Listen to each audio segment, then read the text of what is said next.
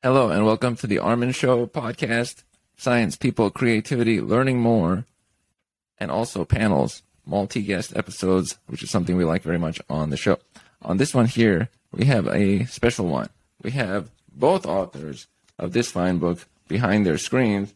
They join me today. We have Emily Weinstein and Carrie James. Emily and Carrie, welcome to the show. Armin, thanks for having us. Yeah, thank you so much for having us. I'm glad to have you both on. For informational purposes, Emily Weinstein, Emily right there, is a research director at Project Zero at Harvard and a lecturer at the Graduate School of Education. Carrie, on the right there, which it should be on the right on the video, is a sociologist and principal investigator at Project Zero at the Harvard Graduate School of Education and also author of, I think, 2014 book, Disconnected. This is wonderful. Now, the first thing I wanted to check in on before we get into the book material is how'd you two meet? Because collaborative efforts are a big deal, and when people partner, it's a game changer. Emily, how did you two meet? Carrie and I met at Harvard at Project Zero a little over a decade ago, and we started working together on a couple of different projects. And it's just, I think we both feel like it's just been the absolute greatest to get to do this work together. We say that sometimes, we say often that when you have a good partner in something, it's like the joys are doubled and the worries or the anxieties and stresses are at least cut in half, if not smaller. And I think we've just found that on every project. I'm a psychologist by training. Carrie's a sociologist. So we have this interesting ability to sort of balance micro and macro when we work together. And we just love writing together and thinking together. And so it's been one project after another, and we just actually signed a contract for our next book together. So at least one more to go. Carrie, what didn't I say that I should have? Oh, I think you covered most of the bases. I'll just add oomph to what she said about the joys being doubled and the burdens halved. It's great to work together, and highlighting that Emily and I we have different disciplinary backgrounds, with her deeper training in psychology and mine in sociology. And so that's been magical. And we just have a wonderful working relationship and co-authorship relationship. That's cool. Now, also, can one of you tell us about Project Zero and why it exists? Sure, absolutely. So I can share a little bit about Project Zero. So it's a long-standing research center at the Harvard Graduate School of Education. It was founded in 1967 by a philosopher named Nelson Goodman, and then two pretty well-known figures, Howard Gardner, who's well-known for multiple intelligences, and David Perkins took the helm. They were there from the very beginning when they were grad students. It was founded.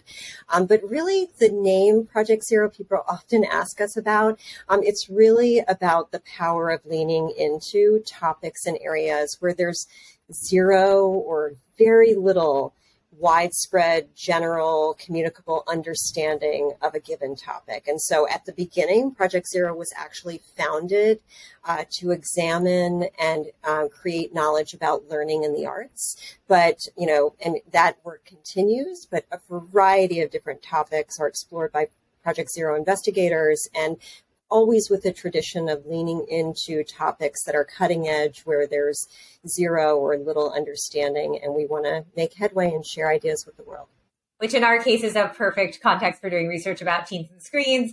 We're definitely not at zero anymore, but when we started doing this work, it was just like early days of Snapchat, and there was no TikTok, and so the landscape has evolved really quickly. But for us, I think being in an organizational culture where even if there isn't a big literature review you can do, people see the value if it's something that impacts learning or development in any way, kids' lives and their well-being. There is just a spirit that is worth studying. And so that, I think, has been really important for our work. One interesting thing I take note of is that a lot of both of your study and research is before all these took over. The last few years has really pushed TikTok or any of these social media services, but you're already looking at those things before this was the average morning for a, let's say, 14-year-old or such. And then you get to see it expand, and you're already there. Sometimes it's good to be set up before something is already taking off versus catching it when it's already going, because now you're the person representing that. Behind their screens, a lot of people are on their screens. It's almost a battle constantly right now to not be on the screen versus to be on the screen, and the youth are more affected.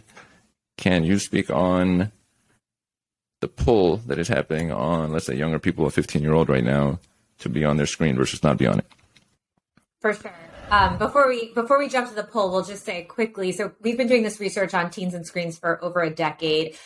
This book that you held up behind their screens is really the product of this really amazing opportunity we had to collect insights from more than 3,500 teenagers about how they navigate the digital world and what they most wish adults understood. So we had so much fun writing this book and really focusing on breaking down what's myth, what's reality, and how to better understand the experience of today's teens and have better conversations with them as a result.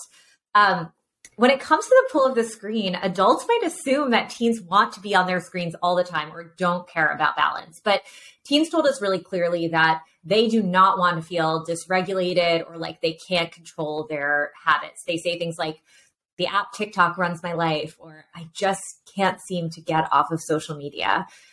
Carrie, do you want to talk a little bit about the design features and how they intersect with development?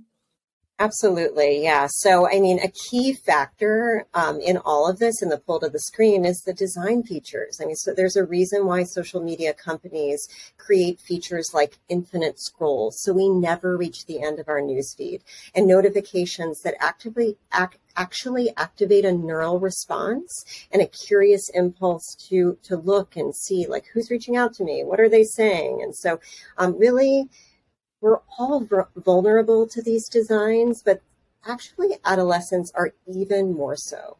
And we often say that social technologies play and even prey on adolescents' developmental sensitivities. Developmentally, adolescents want to express themselves. They want to connect with peers. They're primed to seek feedback and validation from peers. So the pulls are strong for all of us. We actually say in our book, hard for everyone, but they're even harder for teens. That pull is really strong, and recognizing where development and design features collide is really essential.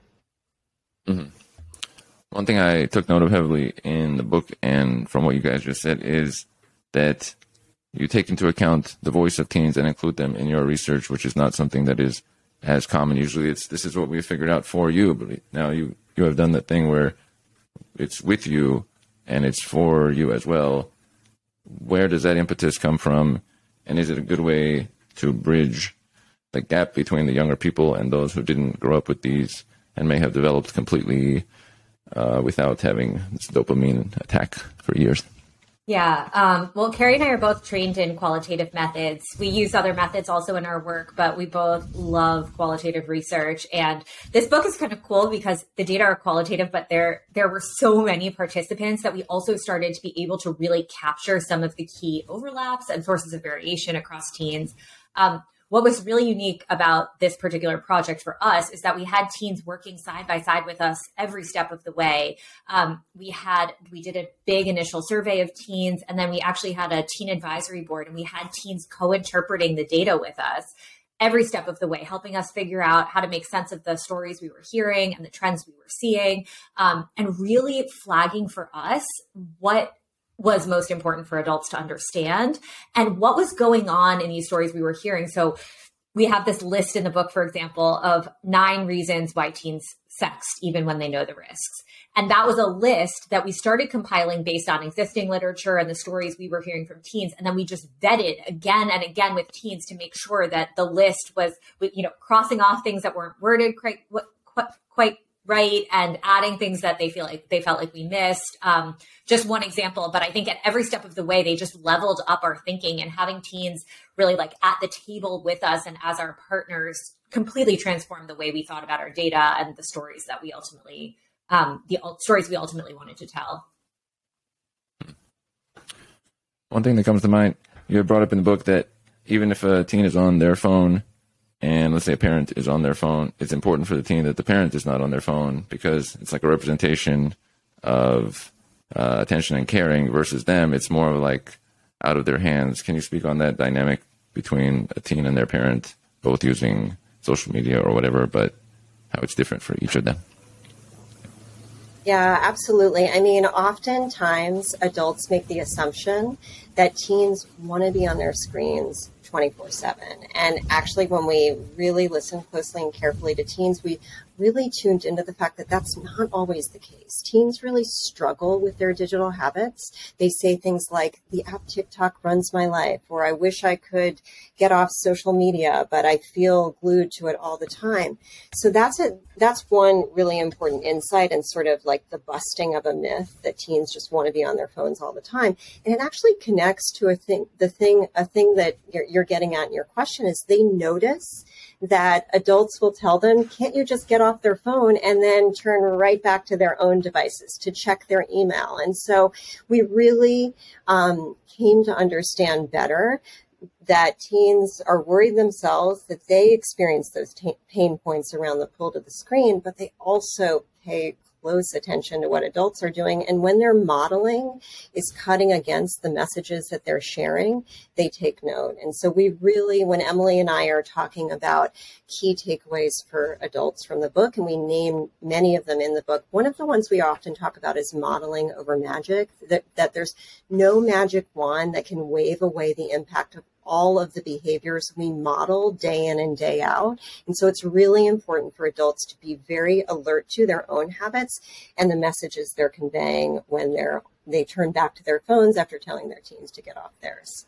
There's a growing literature around this topic of what's called technoference, which is this idea of technology disrupting the quality of our connections with each other. And technoference can be relevant to our relationships with our peers, to our relationships with our colleagues, and for sure to our relationships with our kids. And increasingly, we're seeing evidence that this really does take a toll on kids, on the quality of their feelings of connection with their parents, their feelings of, their warmth, that their parents' interest and focus on them. And one of the things that was just such a clear punchline for us was that teens really want our focused attention, even when they're struggling to give it to us in return.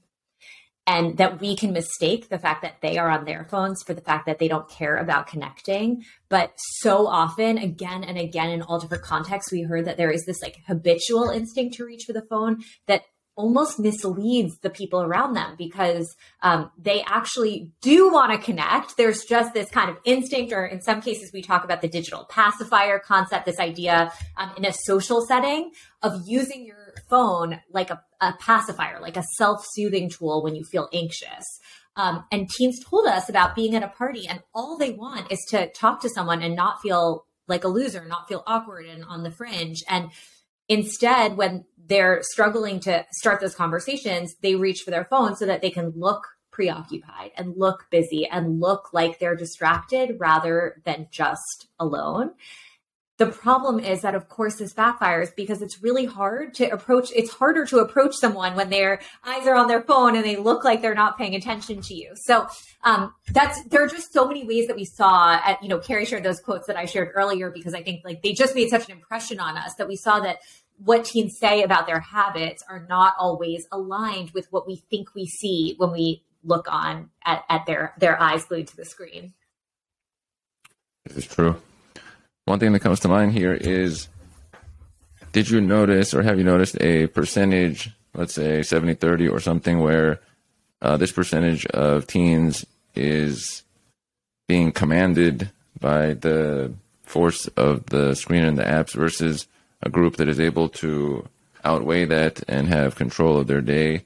And what makes this group able to do that? How would you separate those two? We've been really interested in those differences. Why the reality is, a thesis of our book is like teens are not monolithic. They're having such varied experiences with their devices and with their phones. And we think that those differences are really important. And over the last year, we've actually been working with on a new project, trying to understand the strategies that teens who are really savvy and actually feeling very regulated around their phones, like what are they doing around their devices and around their habits that's actually leading to that.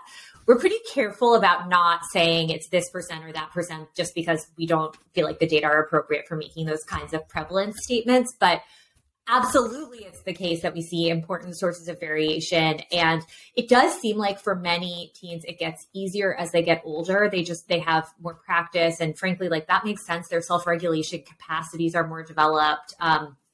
And I think, frankly, like some of the social pressures are especially intense in the late middle school, early high school years. But But that's not to say that it's like everyone's got this figured out by the time they go to college at all. And in some ways, it seems like the transition into college like activates another spike in sensitivity around a lot of this. Carrie? Well, there's another part of this. There's a relevant metaphor in the science, in various sciences, that has been used to capture a really important idea in this work, which is the idea of differential susceptibility. So that's the idea that we are all differently susceptible to the various pulls and risks of social media. And the helpful metaphor for talking about and thinking about teens, when we talk to parents about teens in your life, is orchids and dandelions. And so the metaphor is that dandelions are relatively hardy flowers, and they can weather an array of conditions. So if you think about what a dandelion, what that might mean for a dandelion teen on social media, is they might see a variety of things that look like highlight reels that can lead them into toxic social comparison, but it just sort of rolls off their back. They have a core sense of self-confidence in who they are, or they're just not bothered by these external stimuli. Orchids, by contrast, are much more sensitive to a variety of different conditions. And I'm a parent of 2 children, and I know that kids are different from one another. One of my kids is more dandelion-like, and the other is more orchid-like. And it's really relevant to how we think about the risks of social media. That's why we often talk about, people will often ask us, like, what's an appropriate screen time limit for teens? Well, teens are really different. And the idea of just, coming up with a blanket amount of time that a teen can spend on a screen really doesn't capture differences both in what teens are doing on their screens and how they're feeling as a result of it. So we really take on board this idea of differential susceptibility and really want to be alert to the differences across teens, and always asking the question, like we think of social media as an amplifier. So what is it amplifying for an individual kid? I like that one. I wrote actually about that in my notes, the dandelions and orchids, and I very immediately associated with the dandelion because I found myself to be able to be resilient to any sort of social media impact. But then I feel like if I passed some advice of my own onto the general public, many would have differential susceptibility as you're describing, and so it wouldn't translate with those who are more in the orchid category because they wouldn't have that same built-in, let's say, resilience. That's a big deal for advice or being able to help somebody. I like that you brought that up. Yeah. How'd you come up with that, by the way? We did not come up with that. That is a powerful idea existing across the sciences, and it's used in the media effects literature, and we are drawing on a lot of existing scholarship. That's just an idea that we found helped us put so many of the things we were hearing in context. And worth saying, too, that, it draws this idea that we're orchids or dandelions. But the reality is that even someone who's a dandelion has orchid-like moments and has things that they can feel really sensitive about, and their development can itself be kind of like an orchid moment for people. So there are things that happen developmentally during adolescence. Like maybe you as a 13-year-old were more sensitive than you are now as an adult to certain things. That would be 100%. Very understandable. And so even recognizing that even if we have a pretty dandelion-esque kid on our hands, that it's completely reasonable and appropriate that there might be big moments of sensitivity that they encounter too. That's a great point. Long live 13-year-old self. And true. That's a very good point that you're taking into account of the change.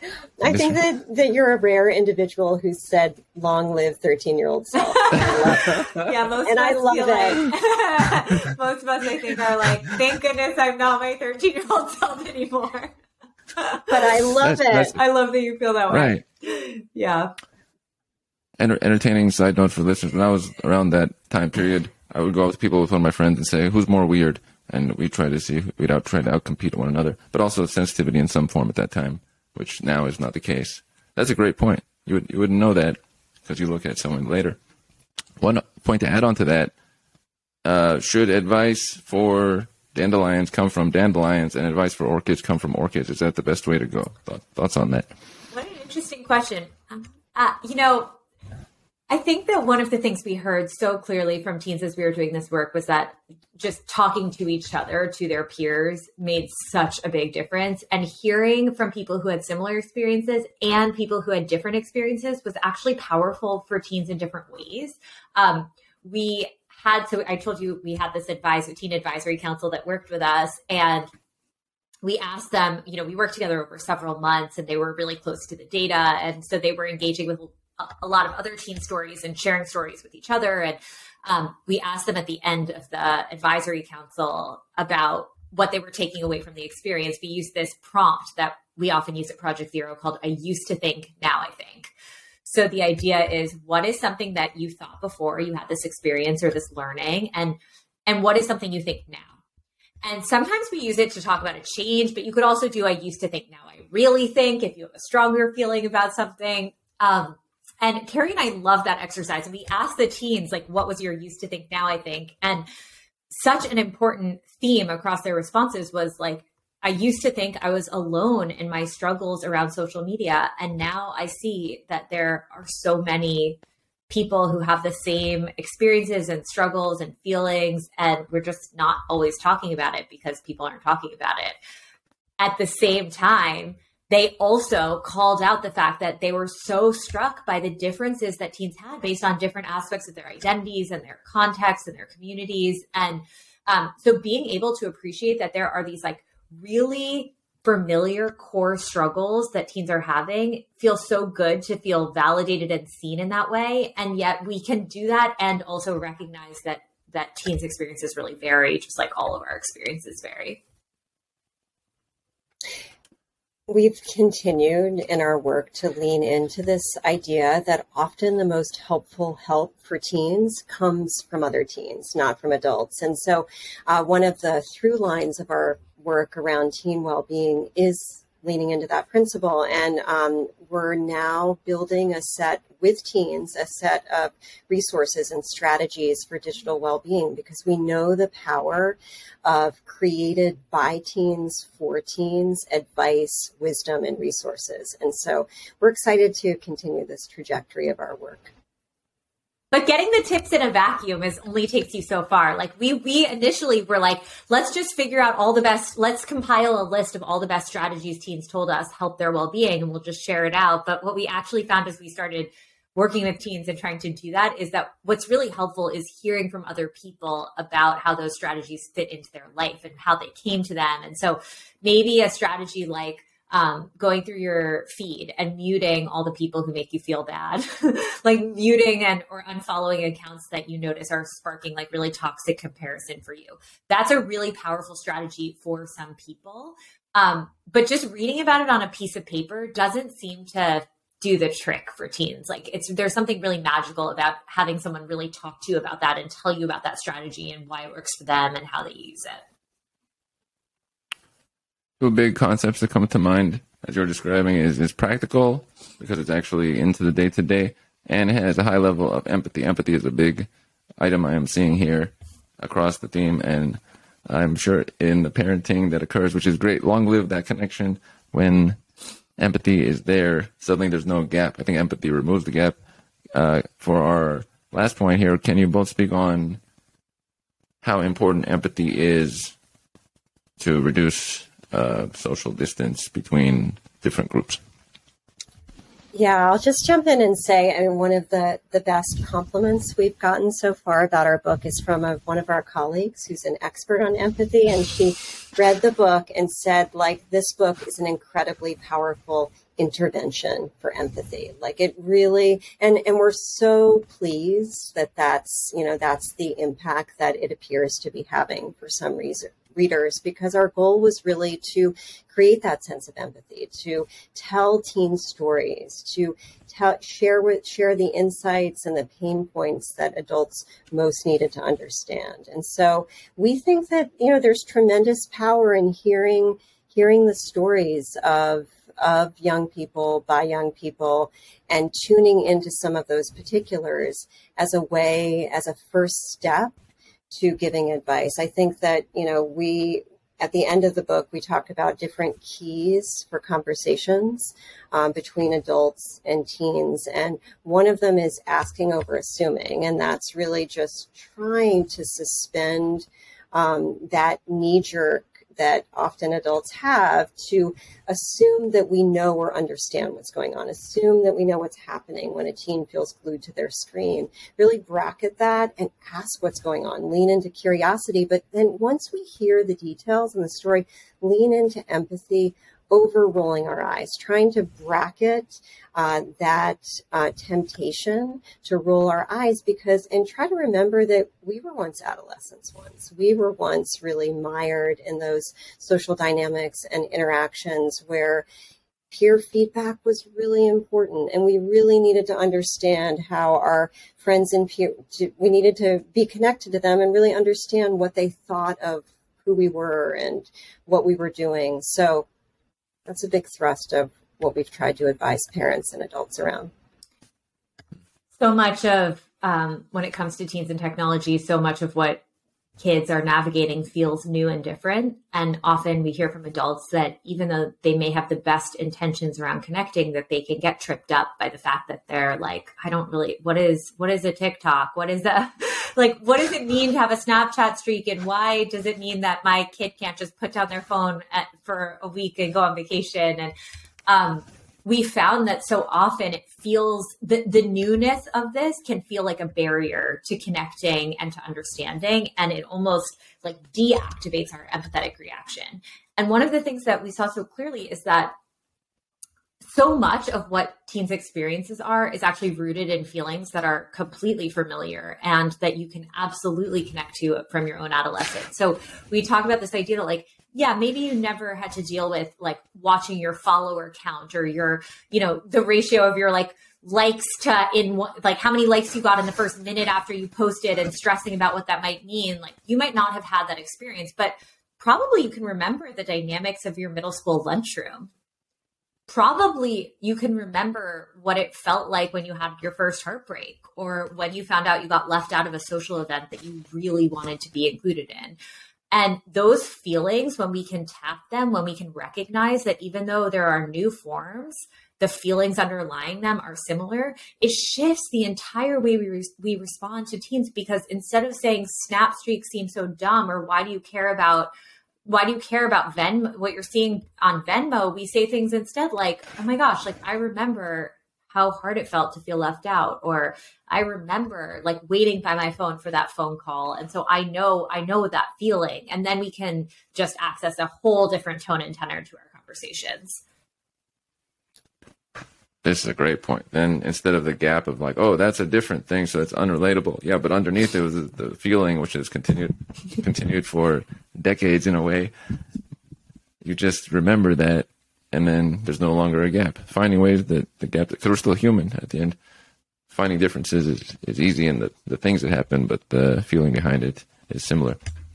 On this one here, I would like to thank both of you for having joined on the episode, describing a bit from your wonderful look behind their screens and giving us a sense of the connection that teens can have to one another and reducing the gap with the older generation. Thank you so much for having us. Thank you so much for having us. Wonderful. And we are out.